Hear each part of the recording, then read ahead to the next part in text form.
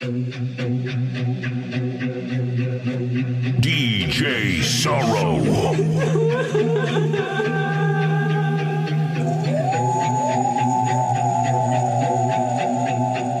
No, I will listen now.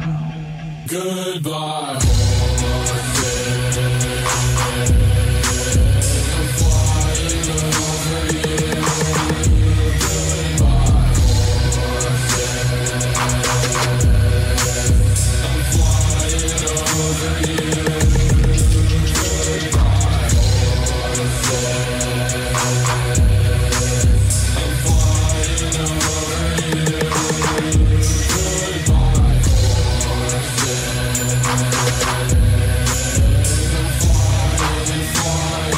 Flying over you.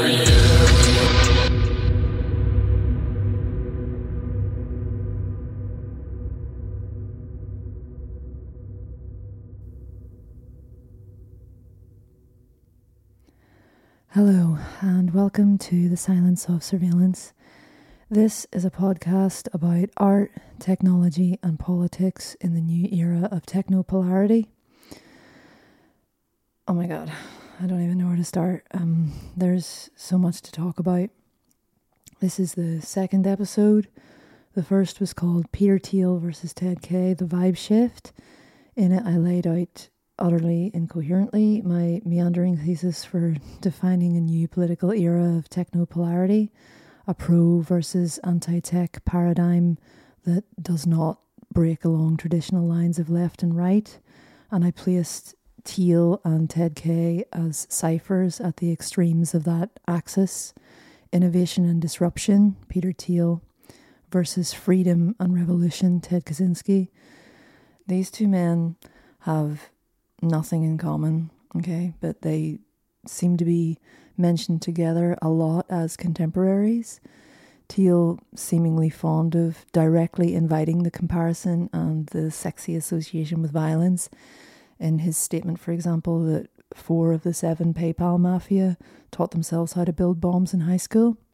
And James Pogue, in his Vanity Fair article that I'm going to talk about today, also makes the association, but in my opinion, Peter Thiel and Ted Kaczynski are two natural enemies within the discourse of pro and anti-tech and represent positions that are fundamentally incompatible.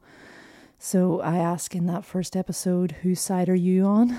The episode was inspired by Sean Fleming's 2021 essay, The Unabomber and the Origins of Anti-Tech Radicalism, in which Sean refers to Ted Kaye as the Marx of anti-tech and predicts a broad-based incoming anti-tech movement in response to the rising power of the tech elite, the future of non-capitalism as neo-feudalism, and the deterioration of democracy as the fundament of a set of foundational values in Western day-to-day life. Gig economy workers, for example, are living a neo-feudalist reality, not a democratic one. Today, I want to expand the search for these neo-feudalist tendencies into the white-collar public sector and take a look at the attention economy, which is showing serious signs of fatigue and has been predicted by the likes of Tim Wong to be destined for collapse. I'll take a look at the trenchant new regulations on the part of China towards its own big data oligopolies, noting the political philosophy that separates European, American and Chinese approaches to big tech regulation right now. US approach being soft policy pro-market, in contrast to the staunch hierarchy of domination, state capitalist top-down approach by China, and the individual rights-based approach of Europe, known as the GDPR. A focus decided by the fact that Europe is not a big tech superpower, nor a centre of innovation on the level of Beijing or Silicon Valley, although Ireland is a centre for tax dodging on the part of big tech.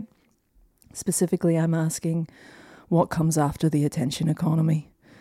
I'll be looking at Dean Kissick's most recent piece in his regular column for Spike magazine, The Downward Spiral, where he muses on the atomizing and disassociative effects of doom scrolling, total war in the age of surveillance capitalism. And I'll connect the politics of the attention economy to answer the question of what is coming next, citing Yanis Varoufakis' piece for the New Institute of Art and Ideas, cloud-based manufacturing infrastructure, command AI, and a further shift towards a profound fundamental inequality in the consolidation of power by the tech platform elite, one of whom, Amazon's Jeff Bezos, has been quietly monopolizing cloud technology for the last 20 years or so, with the aim of making every single business on Earth dependent on his cloud services for its day-to-day operations. So that's quite a lot. But first, James Pogue in Vanity Fair. Inside the New Right, where Peter Thiel is placing his biggest bets. The most interesting thing about this article, I thought, was James Pogue himself. He appeared on a couple of podcasts to talk about the piece on WetBrain, who were clueless because they are essentially secularist trend hoppers who aren't raised right and don't really get it in the draconian cradle to grave sense of religious indoctrination. And he also appeared on the Vanity Fair podcast, which was a little more rigorous but very boomer brained and not on it. They kept on saying, I had no idea this was going on. James himself is an attractive character. Yeah, he's like fit.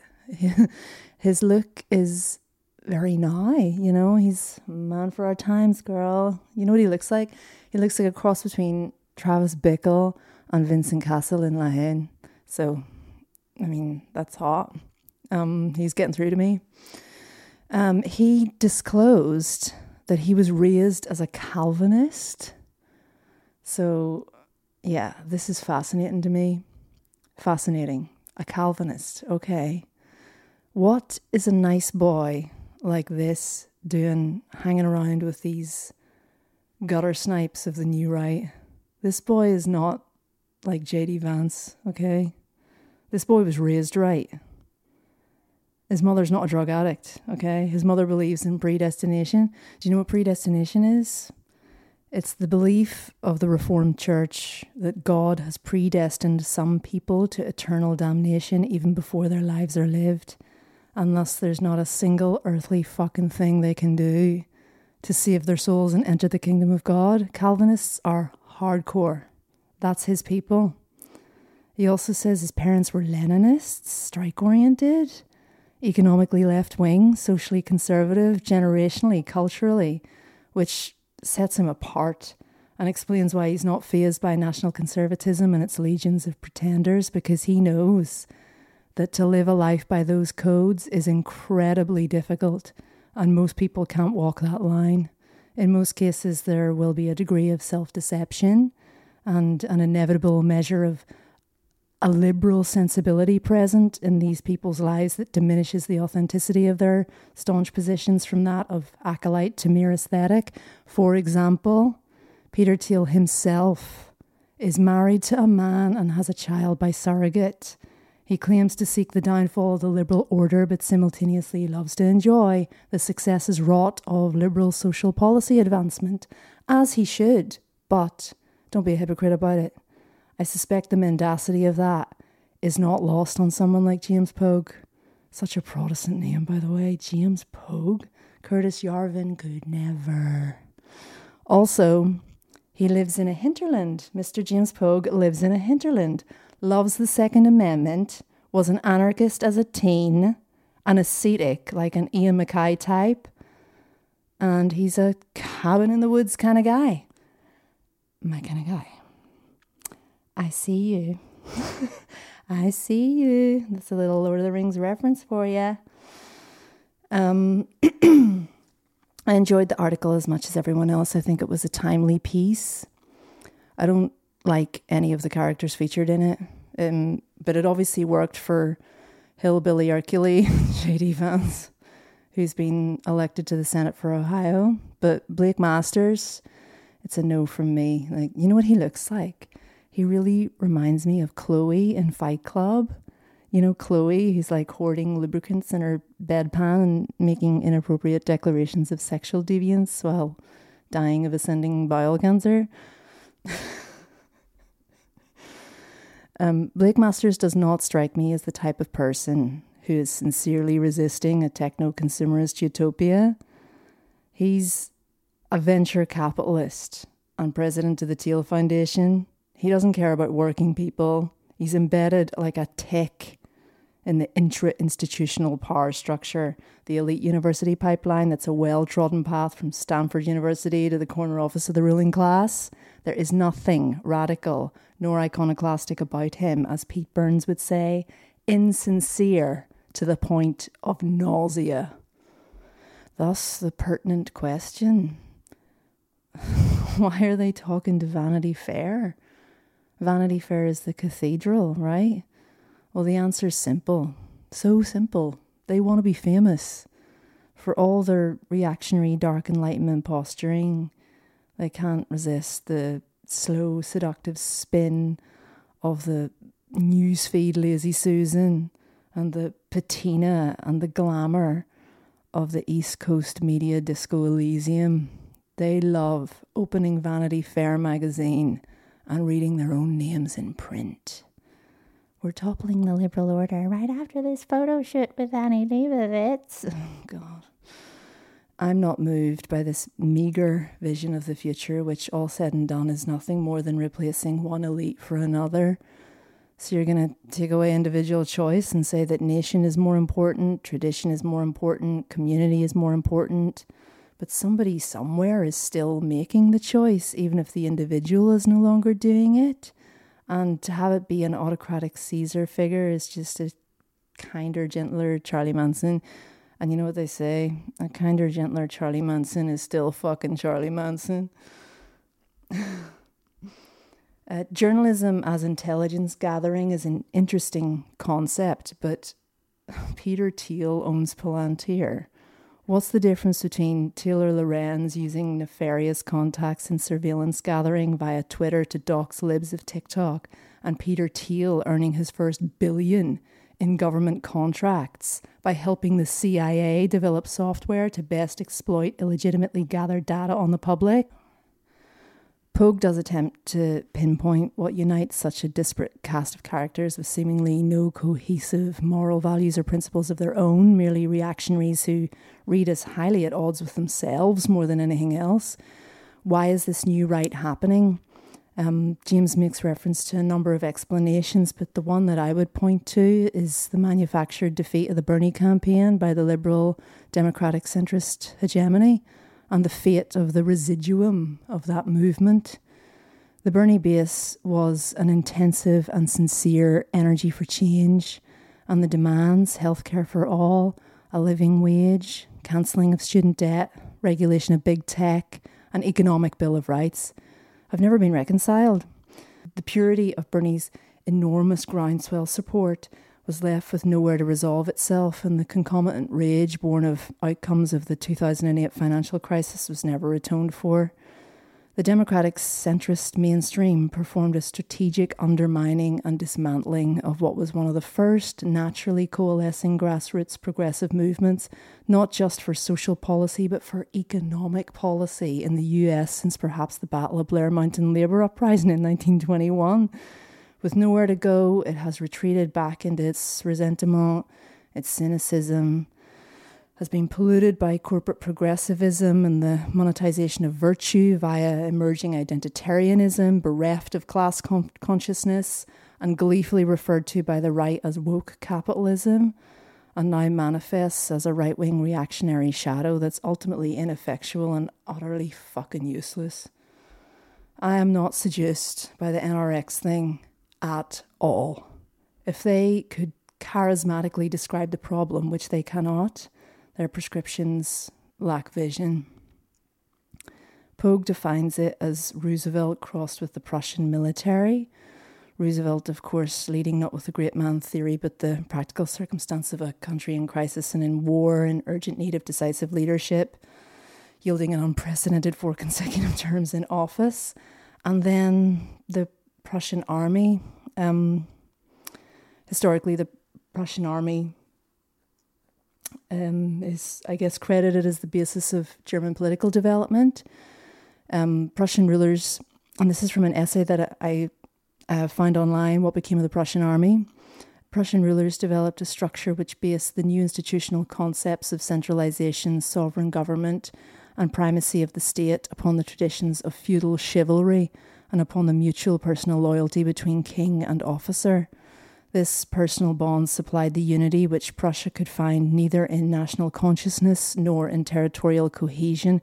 There's no contiguous Prussian border, or there was no contiguous Prussian border. Its very nature and tradition, this basis of unity, forced Prussia to organise the new state in the form of an army. But while the emotional foundation was intentionally medieval in character, the mechanical organisation of this army state was modelled consciously, according to some records, after the most successful and most blatantly modern of the institutions of New Europe, the Jesuit order. And there was none of the old patrimonial and feudal substance left in the new state, despite all its appeal to the emotional values and personal relationships of the good old times. Above all, it had none of the feudal structure of medieval society. Nothing's further from the truth than to see in the Prussian army officer a nobleman just because he has a von in his name. The Junkers have always been a middle class, economically, socially, and especially in mentality. Their virtues, thrift, sobriety, industry, obedience to duty, and a longing for domestic bliss, were those of the rising middle classes, and so were their faults: narrow-mindedness, smug righteousness, and lack of imagination. I don't find the descriptive arguments of Yarvin and the like compelling. The lexicon that Yarvin developed, the cathedral, the regime, the matrix, the imagery's dry and boring to me, and the references are strangely anodyne. I know the red pill one took off, but that's because it was a reference germane to his incipient audience. It was a midwit pop cultural reference. Camille Paglia reached for the Thonian gods, and that's because she has more intellectual pedigree, cut and dry, and she's a far superior writer. Yarvin's more like an outsider artist, he's the Jandek of the online right. And the sad thing is, there are millions of Yarvins out there, furiously tappity-tapping low-velocity screeds and the beady eyes and the onion-odoured crotches, absorbing information about the Jacobites, the Phoenicians, or the Barbary coast, and projecting themselves and their own inadequacies onto these grandiose histories. Anything to explain why they're not responsible for their own unhappiness. Look what they took from you. That meme shows all the things you can't do in a techno-consumerist future. You can't go to the roller rink. You can't work on the engine of your old Chevy pickup. You can't shoot a gun. René Girard said, you need a scapegoat to restore society. Yeah, and that scapegoat is going to be these young, reactionary, new right-wingers who'll swallow all this misguided nonsense whole and waste the best years of their lives pretending it's 1956 again. Don't give these fucking dullards your 20s. Demolish the liberal order? Right. The prescription is ultimately to defeat one elite and swap it out for another, and quelle surprise. These guys position themselves out front at the promontory of this techno-futurist elite. They make no secret of this and are instead nauseatingly hubristic about their goal. The minority elites get to roam the real world and feel the rain and disrupt and innovate and imagine, while the feudal serfs get to live in the pod, fully immersed in VR, perhaps performing the function of a post-scarcity day trader, pressing a button to buy or sell market stocks, eating food delivered via drone, and communicating with others only as a functionary of the network state. As Orwell described it, society will be hierarchical with an aristocracy of, parentheses mine, self-proclaimed talent at the top and a mass of semi-slaves at the bottom. This is the neo-feudalist post-democratic future they talk about. And if you buy into this, I'm sorry, you're a fucking idiot. Never. I will never. Not Crystal Darling. Not her. Two things. No one's really examined the ubiquity of the savant online faux intellectual as a mass phenomenon. This, I think, is a mass trend that hasn't been properly acknowledged yet. There isn't one Curtis Yarvin, there's millions. We're all Curtis Yarvin. Anyone want to talk about Heinz Guderian for 3 hours, girl? Okay, let's go. This is nothing to do with free speech or iconoclastic, apostate voices being misinterpreted and oppressed. I really challenge that narrative, although it seems no one else is prepared to do the same. It's now just accepted discourse that the right has a legitimate beef on the suppression of free speech online. This has always seemed totally nonsensical to me, because when you participate in the opinion sharing via platform, again, radical indifference and the omnipotence of the data supply chain means that it's not free and it's not speech. You're training an algorithm, nothing more. Your labor is being extracted and you're making money for a tech platform owner. That is the only real outcome of your participation. When you're pilling yourself on YouTube videos of obscure histories, you have to remember millions of other people are doing the same thing now, so it doesn't necessarily follow that you're an intellectual heavyweight. The bar's been lowered. The barrier to entry into the intellectual superstrata used to be high because finding things out used to be the preserve of the kind of person who could afford to receive monthly shipments of books from Europe's centres of intellectual vanguardism, like Descientes in Against Nature or Newland Archer in The Age of Innocence. It used to be a consequence of privilege because you had to be a gentleman to have the time to read.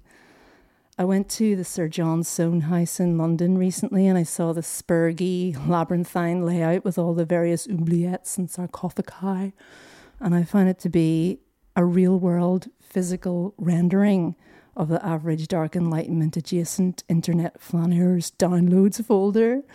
Sir John Soane, however, he had a pedigree. He really was an architect.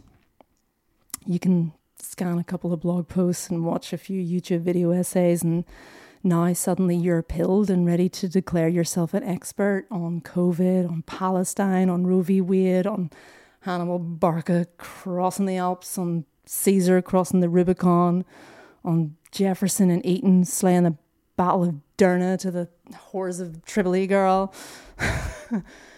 Our ruling class education still speaks to a certain pedigree, but no one's really acknowledging that these multitudinous new voices cannot measure against that lineage. Old white men ain't what they used to be.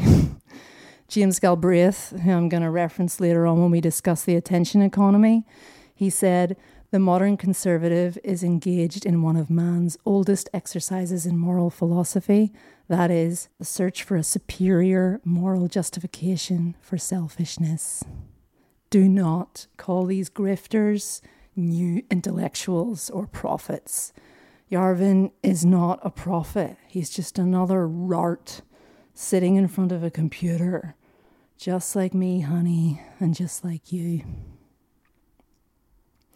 What I would want to see and what I really yearn for from James Pogue, who's probably listening because he has been name-searching himself to see what people are saying about his article, what I would like to see is a shift in terminology from that of traditional partisan politics to one of technopolarity. The reason why it's so hard to parse the new right in relation to these issues is because it's not a paradigm of left versus right, of liberal versus conservative. It's pro-tech versus anti-tech. This is techno-conservatism versus techno-progressivism, techno-skepticism versus techno-utopianism, transhumanism versus neo-vitalism, digital aristocracy versus techno-economic mass equality. And it's truly a politics of the future. So that's what I thought of that fucking article. Anyway, next. Dean Kissick. Okay, Dean's monthly column in Spike, The Downward Spiral. I'm sure if you're into art at all, you read The Downward Spiral. I always enjoy it. Never miss it, honey. Never miss it. So I feel like totally in sync with Dean, you know, because he referenced Goya in this piece. And I've been thinking about Goya a lot recently in relation to the revelations concerning Clearview AI and their involvement in psychological warfare on behalf of the Ukrainian government against Russia. I'll make this clear, you know, as we speak, but Clearview AI, New York-based, I guess, surveillance gathering company, they've been mired in various degrees of litigation all over the world right now concerning their practice of illegally scraping data for use in the development of their algorithms. They just lost a case in Chicago, I believe, but meanwhile, they're not worrying about it at all because what they've been doing is donating their facial recognition software to Ukraine, who've been using it to identify the dead bodies of Russian soldiers and are then forwarding messages to the soldiers' mothers over social media with images of the deceased young men's bodies. Dean's piece about his experience of the Ukraine war is, he says that war, I thought this was kind of trite. He says war feels unreal when mediated through the tiny content delivery system of the phone screen. He describes the derealization of experiencing war through the content cycle delivered via the attention economy whilst lying on your modular sofa in your downtown apartment. I thought this was a weak and frankly silly take. And I really like Dean. He's a fellow Whisper Queen. Firstly, it made me go back and listen to Salem, Bury My Heart in a Wounded Knee mix. And as I recall, there were videos for that mix with leaked thermal imaging footage of the Iraq War under the music. I can't find them now. This was around the time of the 2007 US military helicopter strike that killed around a dozen Iraqi civilians and 2 Reuters staff in Baghdad. And it was posted by WikiLeaks and confirmed by army officials as authentic. Baudrillard's famous essay that Dean cites in this piece, an essay they make you read in art college, along with Illuminations by Benjamin and John Berger's Ways of Seeing and Metamorphoses by Kafka. That Baudrillard essay stopped mattering to me after WikiLeaks because the simulacra were no longer merely a propaganda device and took on another layer of sophistication when the images became evidentiary totems in the revelatory disclosure of the existence of mass surveillance and war crimes. Here's a quick redux of that Baudrillard essay from Wikipedia. Baudrillard argued the Gulf War was not really a war, but rather an atrocity which masqueraded as a war. Using overwhelming air power, the American military, for the most part, did not directly engage in combat with the Iraqi army and suffered few casualties. Almost nothing was made known about Iraqi deaths, thus the fighting did not really take place from the point of view of the West. Moreover, all that spectators got to know about the war was in the form of propaganda imagery. The closely watched media presentations made it impossible to distinguish between the experience of what truly happened in the conflict and its stylized, selective misrepresentation through simulacra. To me, there's not a lot of similarity with what's going on in Ukraine, and here's why. The Ukraine war is not taking place. Just because it's proxied through your phone does not mean it's distanced from you, because in the age of surveillance capitalism, your participation via the data supply chain is an intrinsic part of war. War is just another incidental content stream, but at the same time, the phone itself is used as a weapon. Connectivity itself is a weapon of war. I underscore this with an article that appeared in Washington Post and Reuters, The Guardian, as well as Privacy International. Ukraine uses facial recognition software to identify Russians killed in combat. And I've got some quotes for you here that I'll read.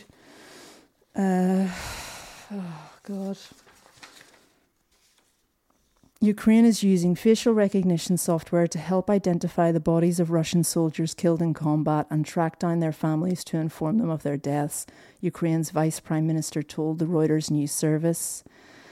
Mikhailo Fedorov, Ukraine's Vice Prime Minister, who also runs the Ministry of Digital Transformation, told Reuters his country had been using software facial recognition provider Clearview AI to find the social media accounts of dead Russian soldiers.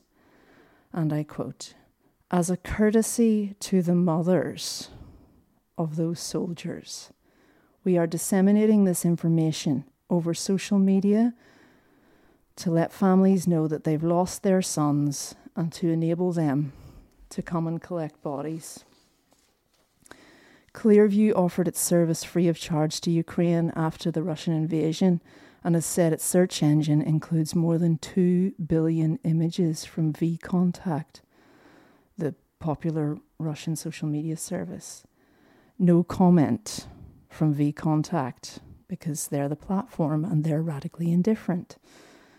Just this month, Italy fined Clearview €20 million for violating EU consumer privacy laws and ordered the company to delete all its data on Italian residents.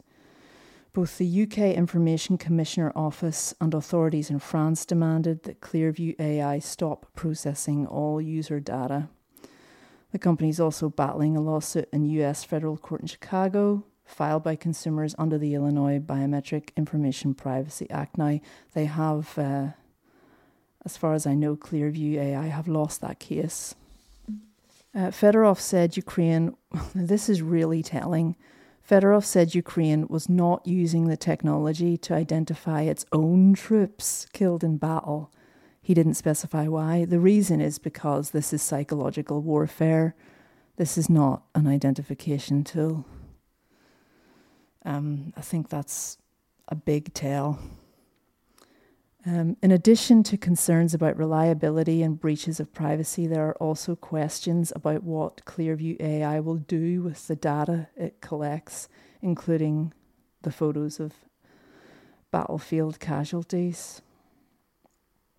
Clearview said in a statement, it is ensuring each person with access to the tool is trained on how to use it safely and responsibly.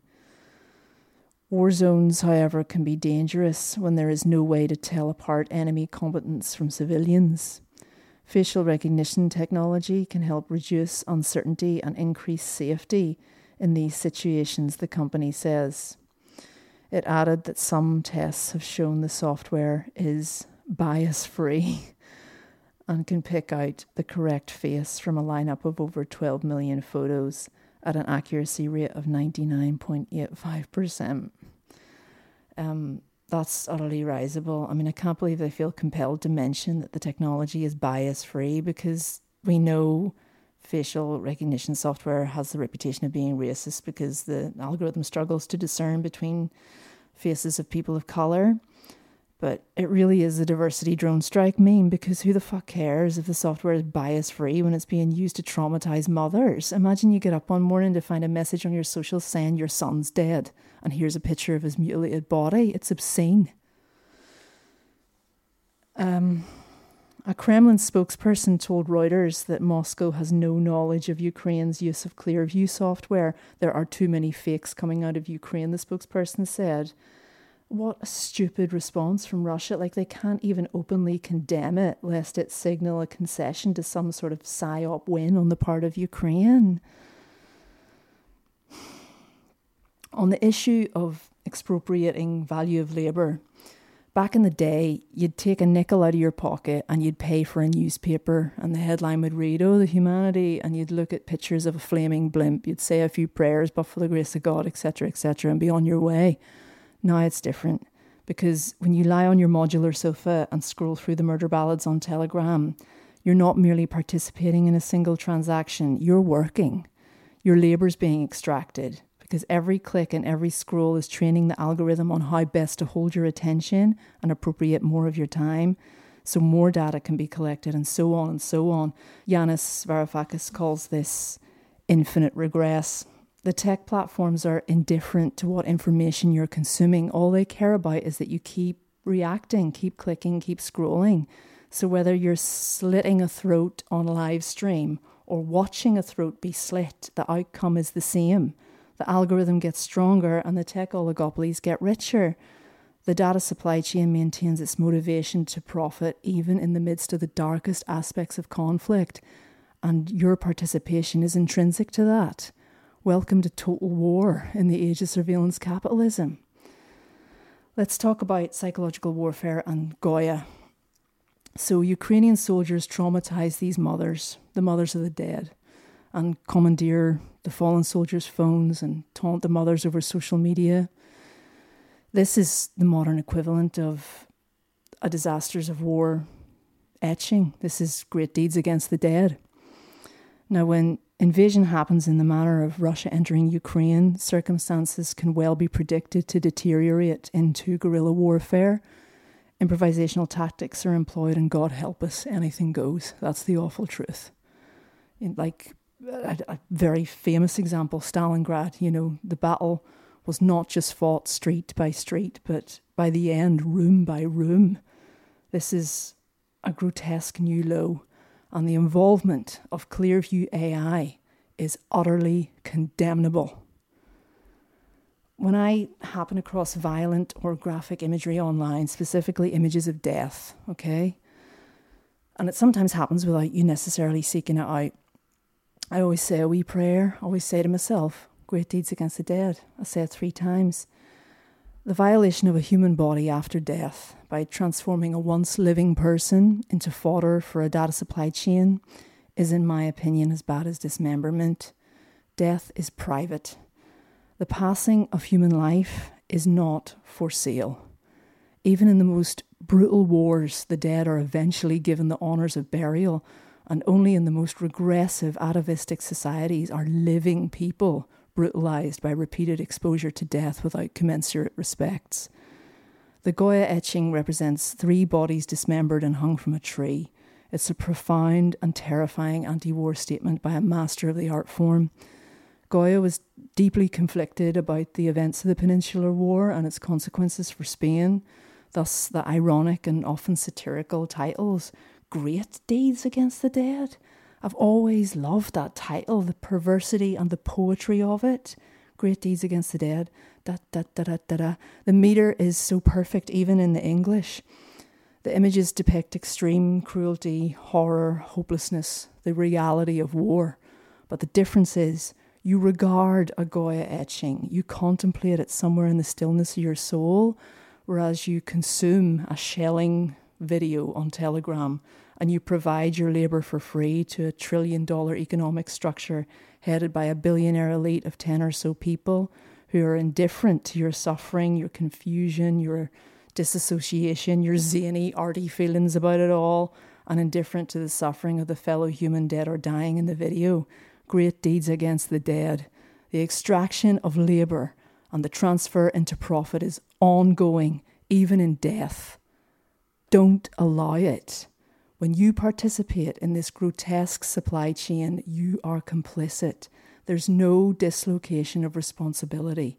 Quite the opposite. You need to assert a moral response. Don't watch it. Which brings us to the politics of attention. So I was thinking about Jacques Ellul, like from the first episode I was talking about what Ted Kaczynski took from Jacques Ellul, that humans are maladapted to life in a technological society. But Ellul was opposed to violent resistance. Instead, he focused his philosophy on the spiritual consolation and was a Christian.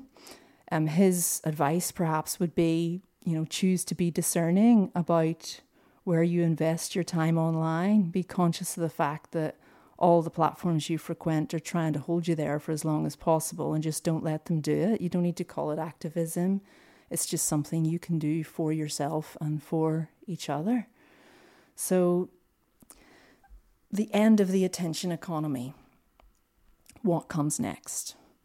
I kind of hung these thoughts on this piece by Yanis Varoufakis for the Institute of Art and Ideas. It's a piece that is paywalled. It's called Cloudalists Are Taking Over Capitalism. I was not able to watch all of it, but it doesn't matter because I kind of know what he's going to say in it because I've been thinking exactly the same thing.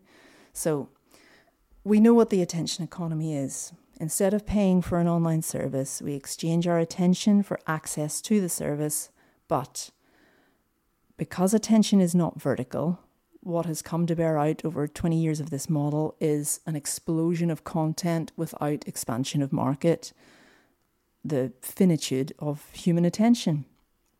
3 interesting signs of change from the last few months. Number 1, Netflix shares dropped 39%. Netflix stock has suffered this year as the pandemic era surge in user signups faded and the investors turned away from high value technology and growth stocks due to rising bond yields. Netflix is in the bowels of the attention economy.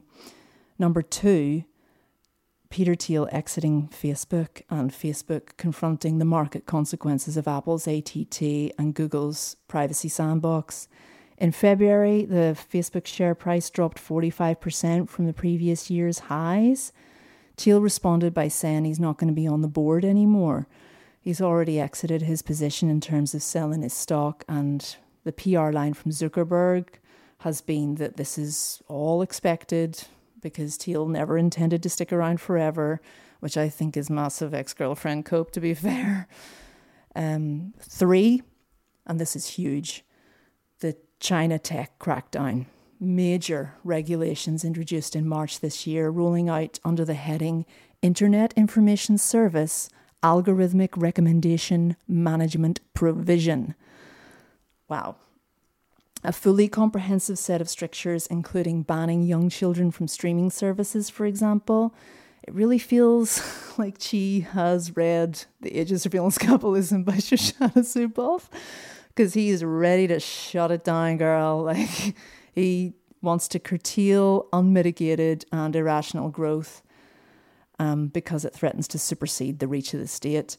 The podcast This Machine Kills have just uploaded an episode on this, and they were struck by the same thing that I was, whereas, you know, Shoshana calls surveillance capitalism a direct threat to democracy.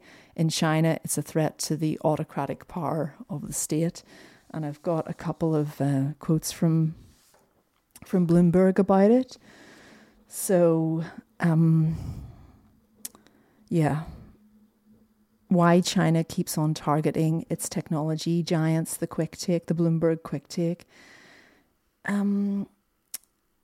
Interestingly, 1.5 trillion has been wiped out of the market value last year alone, and the blows keep coming. So maintaining social stability is a signature goal of Xi and the ruling Communist Party. So any company or person that it perceives as threatening can find themselves in the crosshairs. The speed of change has been dizzying. Rules issued in 2021 to curb monopolistic practices were drafted and finalised in just 3 months. The crackdowns include Chinese authorities told the nation's biggest state-owned firms and banks in February to check their financial exposure and other links to Ant Group company, renewing scrutiny of billionaire Jack Ma's financial empire. Ant, which was about to go public before being stopped by regulators, agreed last year to turn itself into a financial holdings company, making it subject to capital requirements similar to those for banks. Alibaba, which owns a third of Ant, was hit in 2021 with a record 2.8 billion antitrust fine and was told to change its business practices. It and some 24 other tech firms were also ordered to carry out internal inspections and address issues such as data scrutiny. The top state economic planner on February 18th demanded that Meituan and its peers lower the fees they charge restaurants in pandemic-hit regions. The antitrust watchdog has already ordered them to ensure that delivery workers are at least earning a minimum wage. Didi's June 2021 listing in New York is being unwound under pressure from Chinese authorities. It also faces the prospect of massive penalties. And Tencent, the operator of WeChat super app, was ordered to give up exclusive music streaming rights. The tutoring sector, where companies such as TAL Education Group have garnered multi-billion-dollar valuations, saw its future redefined in one sweeping order that banned them from making profits via some of their most lucrative businesses or raising capital, and limited what they can teach.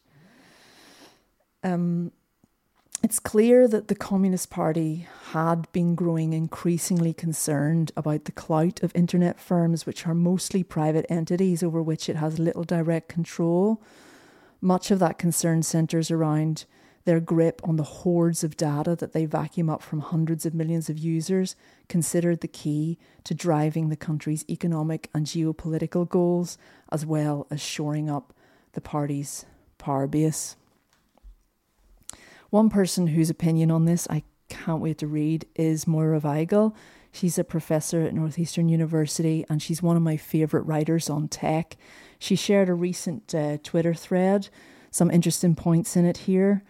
China's new policy restricting minors from participating in live streaming, super interesting. Here's what stands out. The rules forbid apps from using some of the UI interface reward mechanisms that entice young users to tip influencers. First, some background. While the US internet rules tend to focus on protecting kids from cyberbullying and sexual predators, China's rules historically focus on more heavily preventing internet addiction in kids.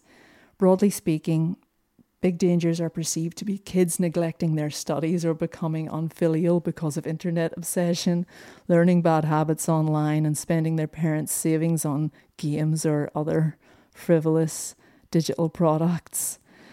But yes. Why? That's why the new rules approach both watching and hosting live streams as a danger to children. The thinking is that it's addictive, it encourages look at me child celebrity culture, and it incentivizes kids to spend big on their favorite KOLs.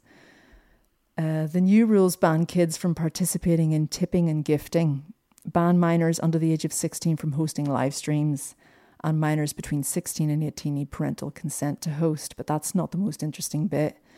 China's new rules forbid platforms from designing exaggerated visuals and special effects that trigger on screen whenever an influencer is given a gift.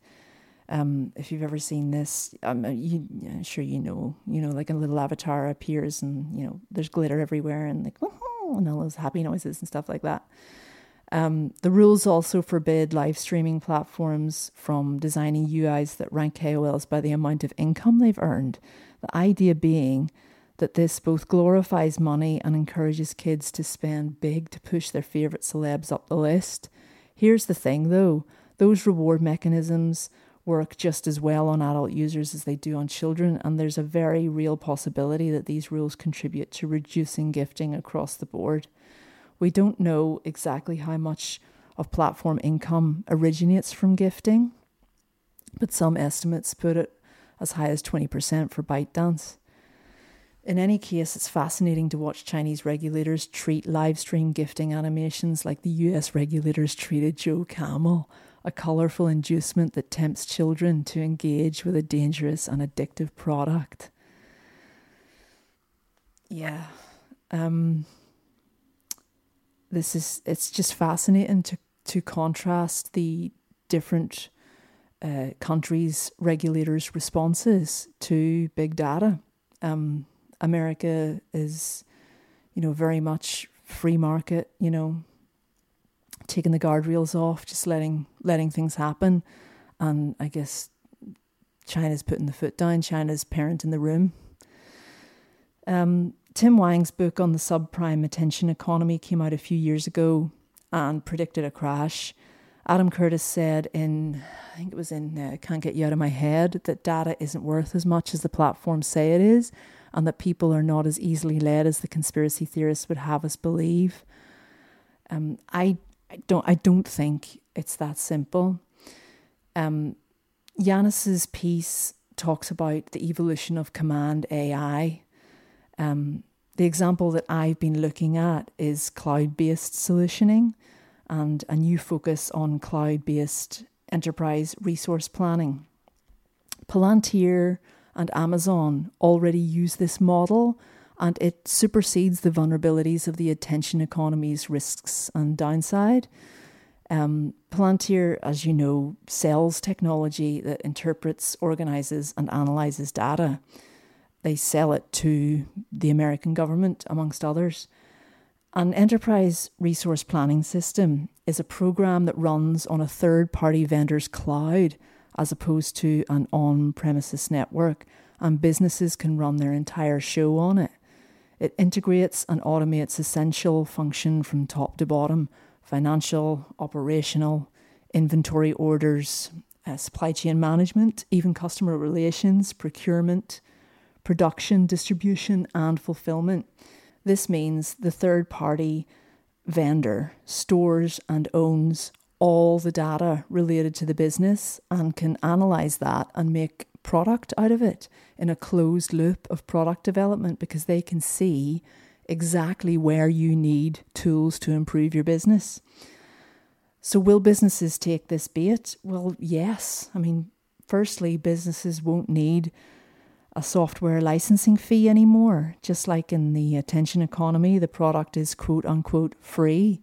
The businesses pay with the data generated from their participation, training the algorithms and expanding the cloud vendor's power and reach.